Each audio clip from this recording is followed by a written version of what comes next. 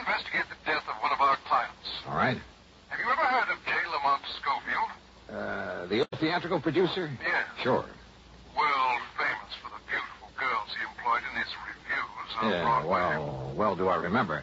Now, what about him? Well, if you've seen the papers, you know that he died yesterday. No, I didn't know. As natural causes, the medical report stated. But you think otherwise? I do. Why, sir? Because of the beneficiary named in his $750,000 insurance policy. $750,000? Yes. So I think you'd better come over here and see me. Yeah, Mr. Westbury. I think I'd better.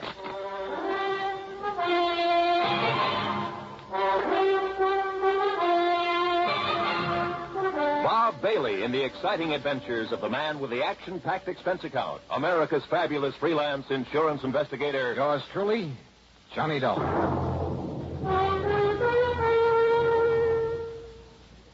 And now, Act One of yours truly, Johnny Dollar.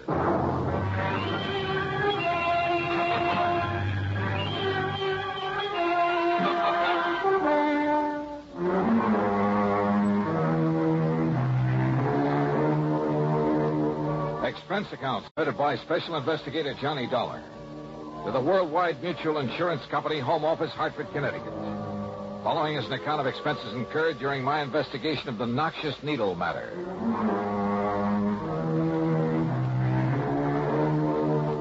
Expense account item 1, 85 cents for a taxi to the office of Worldwide. When I got there, I had to go through a receptionist and 2 secretaries to get into Mr. Waldo R. Westbury's private office.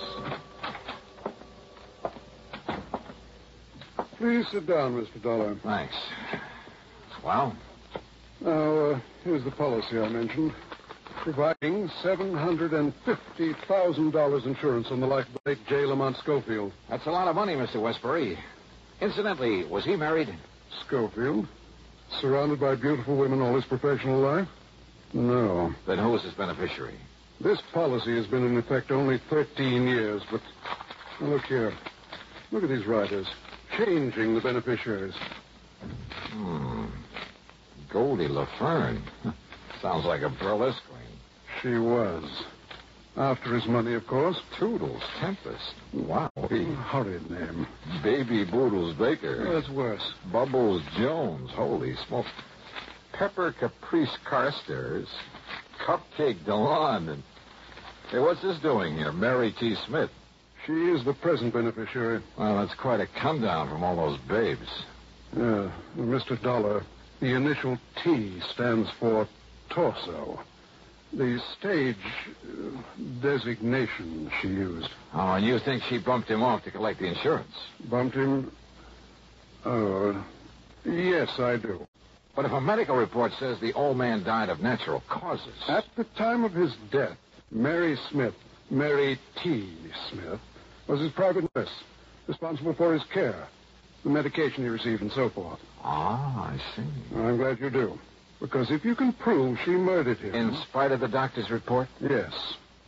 You can save our company a great deal of money. I don't often say this, Mr. Dollar, but in view of the amount involved, there'll be no questioning any necessary items on your expense account, no matter how high. Necessary items?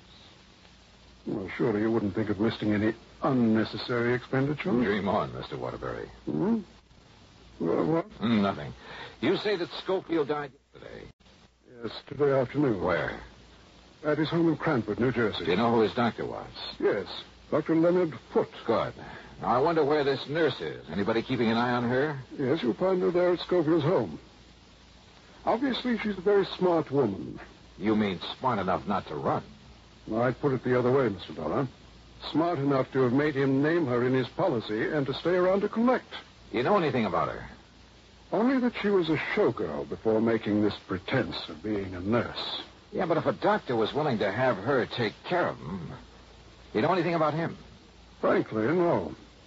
Then I have a sneaking suspicion I'd better pay him a visit. Item 2, $4.15 for another taxi, then a train down to New York.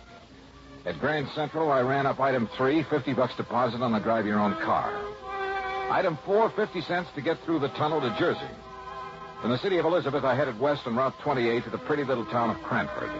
Then directly to the combination home and office of Dr. Leonard Foote, where I cooled my heels for a half hour in the reception room. Bye, Doctor. Goodbye, Jimmy.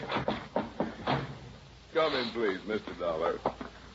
I'm sorry to have had to keep you waiting. Oh, that's quite all right, Doctor. But if little Jimmy Sayer doesn't stop eating green apples, he's going to have worse than a tummy ache. Your company called that you'd be here because of the death of J. Lamont Schofield. Sit down. I'll be very honest with you, Doctor.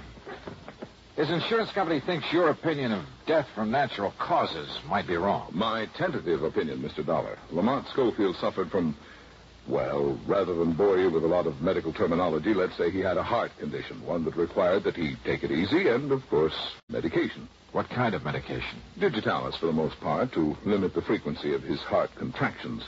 And more recently, he's been receiving intravenous injections of sedilonid. His nurse gave him the injections? Yes, under my orders. I understand she's an old burlesque queen.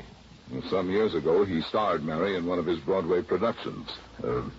It was a flop. But shouldn't he have had a regular, licensed, registered nurse? She was a registered nurse, Mr. Dollar. Is she still a good looker?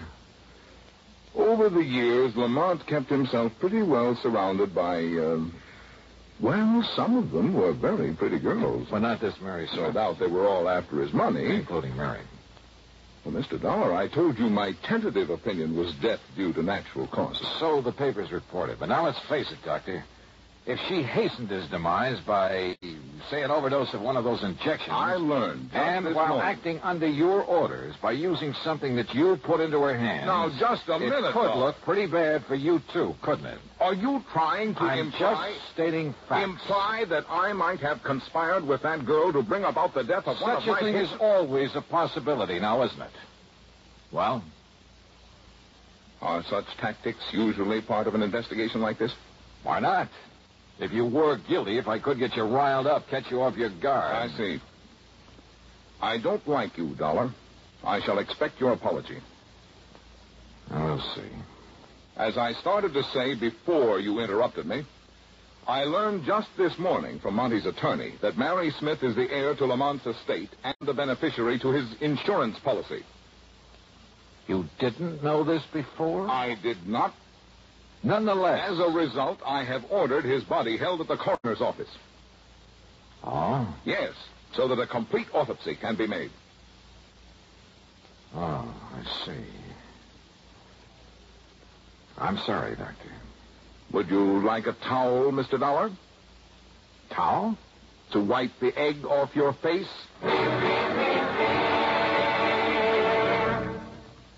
Act 2 of yours truly, Johnny Dollar, in a moment. Sometimes we may wonder why a football team doesn't quit playing and walk off the field when it finds itself 50 points behind with only a few minutes of play to go. What is that indomitable spirit that fills men with hope and keeps them going in spite of terrific odds? Keeps them going just to play the game according to the rules, just to get the job done as well as they know how. This kind of spirit pervaded the feelings of heavy bomber crews of the 9th Air Force on that day of glory, August 1st, 1943, the day of one of the most secretly planned surprise bombing missions of World War II. The day of the low-level attack on the Romanian oil refineries at Ploesti. More than 170 B-24 heavily loaded bombers took off in a swirl of red dust from Benghazi, Libya, to bomb a highly defended priority target. The element of surprise in the low-level attack was to be one of their greatest weapons. But things went wrong from the start. 3 planes exploded during takeoff operations. 11 more aborted due to engine trouble. Of those that reached the target area, less than 1/3 returned to home base. The leaders of the mission encountered navigation difficulties and difficulty in identifying the specific targets. And due to the loss of that elemental hope, surprise, they also encountered devastating enemy firepower from flak and fighters. The mission was partially successful, but a horrifying experience. 5 medals of honor were awarded to the heroes of the Ploesti raid for valorous action above and beyond the call of duty. At any time, the men would have been justified in turning back, but they had a code of conduct that made them want to see the unequal game through to the end. It was a job that had to be done. A charge of the Light Brigade in the air as they flew down the valley of death to glory. And now, Act Two of yours truly, Johnny Dollar, and the Noxious Needle Matter.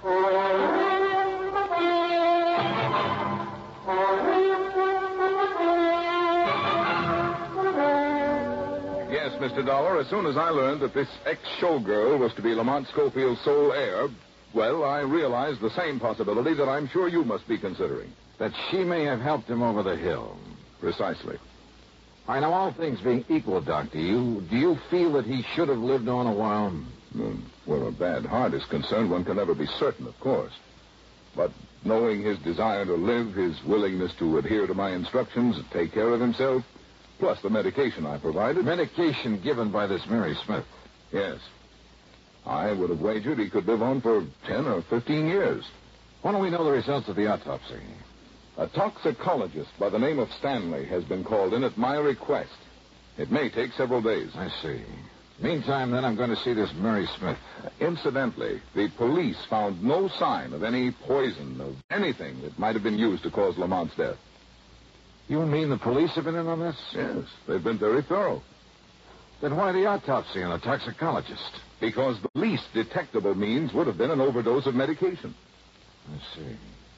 Now, Doctor... I've really told you all I can, Mr. Dollar. Why don't you go along and see Mary Smith? Yeah, well, I intend to, but now tell me... Call me if you need me after you've talked with her. Goodbye, Mr. Dollar. When that autopsy report comes through... I'll let you know. Goodbye, Mr. Dollar. And that was all I could get out of him. The home of the late J. Lamont Schofield turned out to be a small place on 3rd Street, nestled in among some fine old oak trees that gave it a quiet sort of isolation. A far cry from the bright lights of Broadway. Apparently, he had taken his doctor's advice. I wondered about the ex-Burley Queen turned nurse who'd managed to save enough of her looks and figure to charm him into leaving her his all. Matter of fact, I've often wondered how a lot of those old war horses... Yes? Oh, how do you do? That is, I'm looking for a Miss Mary Smith. I'm Mary Smith.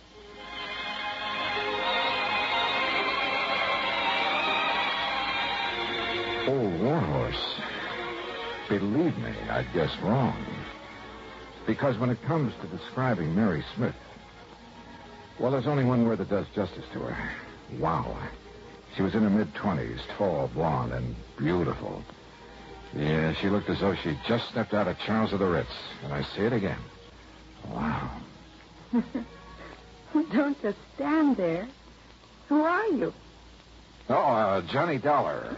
I'm an insurance investigator. Oh, gee, I've heard of you, Johnny. You know something?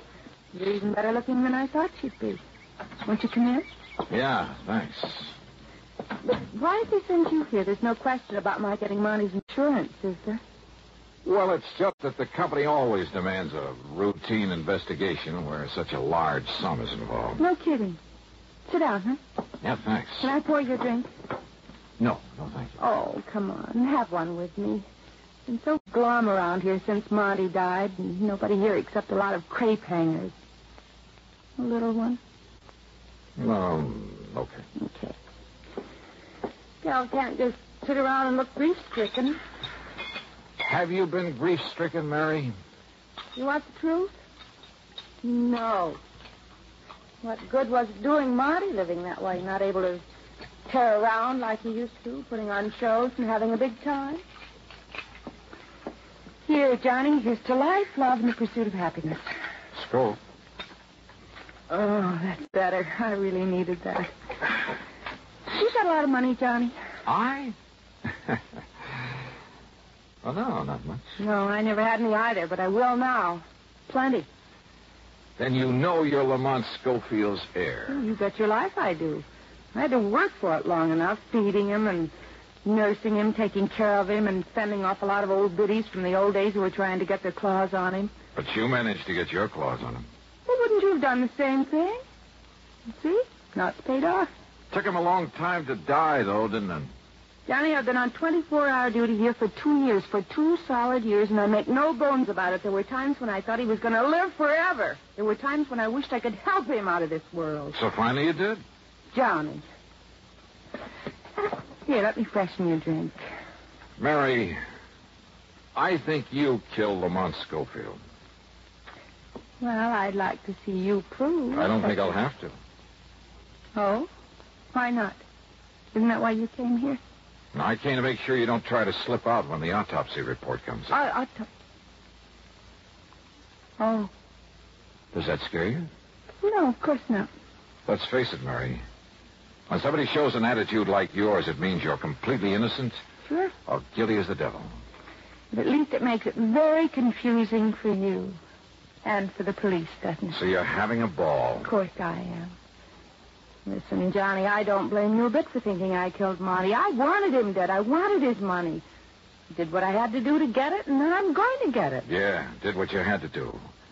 So if the autopsy shows he was given poison... Don't worry, it won't. Or that he was given an overdose of digitalis, or whatever it is he was getting... No, that would be stupid, with nobody here but me. Nobody but you? There hadn't been a soul in this house except me for over a week. Since the last time Dr. Foote came to see us. You're sure of that? Well, of course I am. Then if somebody did kill him, it would have to be you. Yes. Nobody else. Yes, sure. Remember that, Mary. Would you like me to put it down on paper for you and sign it? Yeah. Would you? Sure.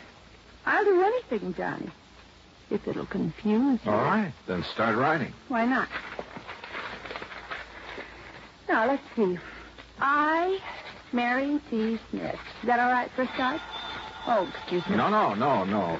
Keep writing. I'll take it. All right. I, Mary T. Smith. Hello? Oh, yes, Doctor. Yes. Oh, I see. Not even the possibility of too much of... I see. And you're sure? Of course he's sure. Okay, Doctor. You disappointed, Johnny? Because they found no poison? No overdose of Sibylinid? I guess you know the answer, don't you? Of course I do. The autopsy showed nothing. You can't build a case out of thin air. So here. Here's your little paper, all signed and sealed. Well, Johnny, I don't want it, and you said you did. You're far too smug, Mary. I have a right to be. You're barking up the wrong tree. You cannot build a case on nothing but thin air. Yeah, I know. So what do I do, Johnny? Just sit here and wait until your company pays me the money? Build a case. Until the estate is settled, or can I collect it?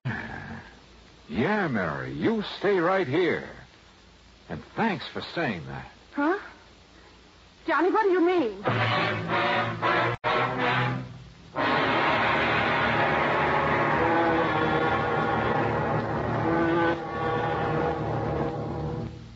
Act 3 of yours truly, Johnny Dollar, in a moment. Times have changed, and so has the man.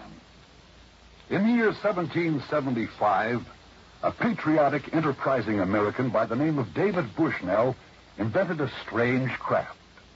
It was constructed of 2 oak beams resembling 2 platters clapped together and propelled by a water screw attached to a hand-operated crank. Another water screw regulated the depth to which the craft could descend. This was the American Turtle, the first United States submarine. 179 years later, in 1954, the United States came up with another first. This time, however, it was a 3,000-ton, $55 million vessel powered by an atomic reactor. It was the Nautilus, the world's first atom-powered submarine. And where the American Turtle was a one-man operation dependent on courage and brawn, the Nautilus is a complicated network of advanced electronics, the operation of which is dependent upon a team of highly trained, skilled Navy men who know their jobs and do them well. Yes, times have changed, and so has the man. And now, Act 3 of yours truly, Johnny Dollar and the Noxious Needle Matter. Expense account item 4, $370 for a phone call to my own doctor back in Hartford. A man very much interested in criminal medicine. I asked him about a couple of ideas I suddenly had for committing the so-called perfect crime. I got some enlightening answers. Then hung up and drove into the coroner's office. I told you over the phone, Dollar, we found nothing to indicate... Yes, excuse me, Dr. Foote. You're the toxicologist who did the autopsy, Dr. Stanley? Yes, Mr. Dollar. And as Dr. Foote told Listen, could Lamont Schofield possibly have died of an embolus in the brain, maybe? Well, yes, I suppose so. Can you find out by further examination? Well, of course. Then go to it. What is this, Dollar? Are you trying to play doctor now? I told you in the beginning I don't like your tactics, and I like them.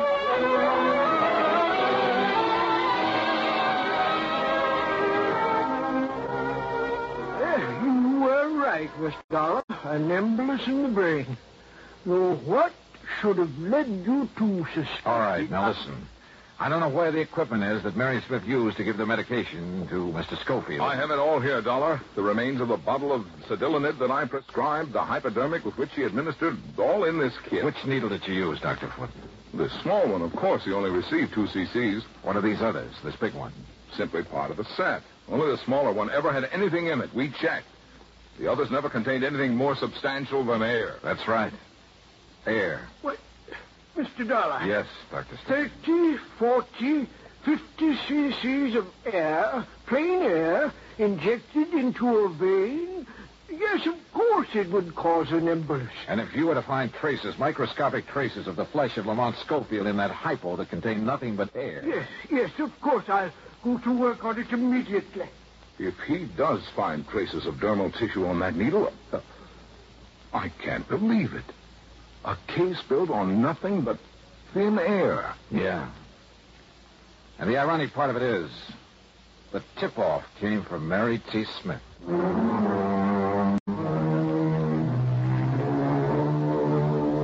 Yes, the microscope showed that needle had been used on J. Lamont Schofield recently. Pretty slim evidence, I know.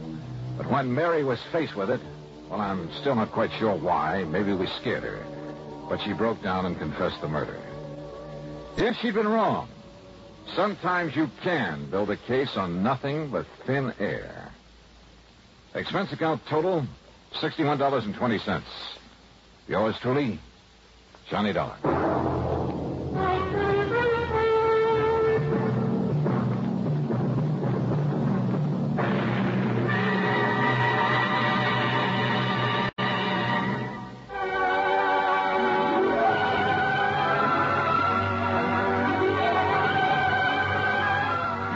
Truly, Johnny Dollar, starring Bob Bailey, originates in Hollywood and is written, produced, and directed by Jack Johnstone. Heard in our cast were Virginia Gregg, Bartlett Robinson, Marvin Miller, and Junius Matthews. Be sure to join us next week, same time and station, for another exciting story of yours truly, Johnny Dollar. This is Roy Rowan speaking.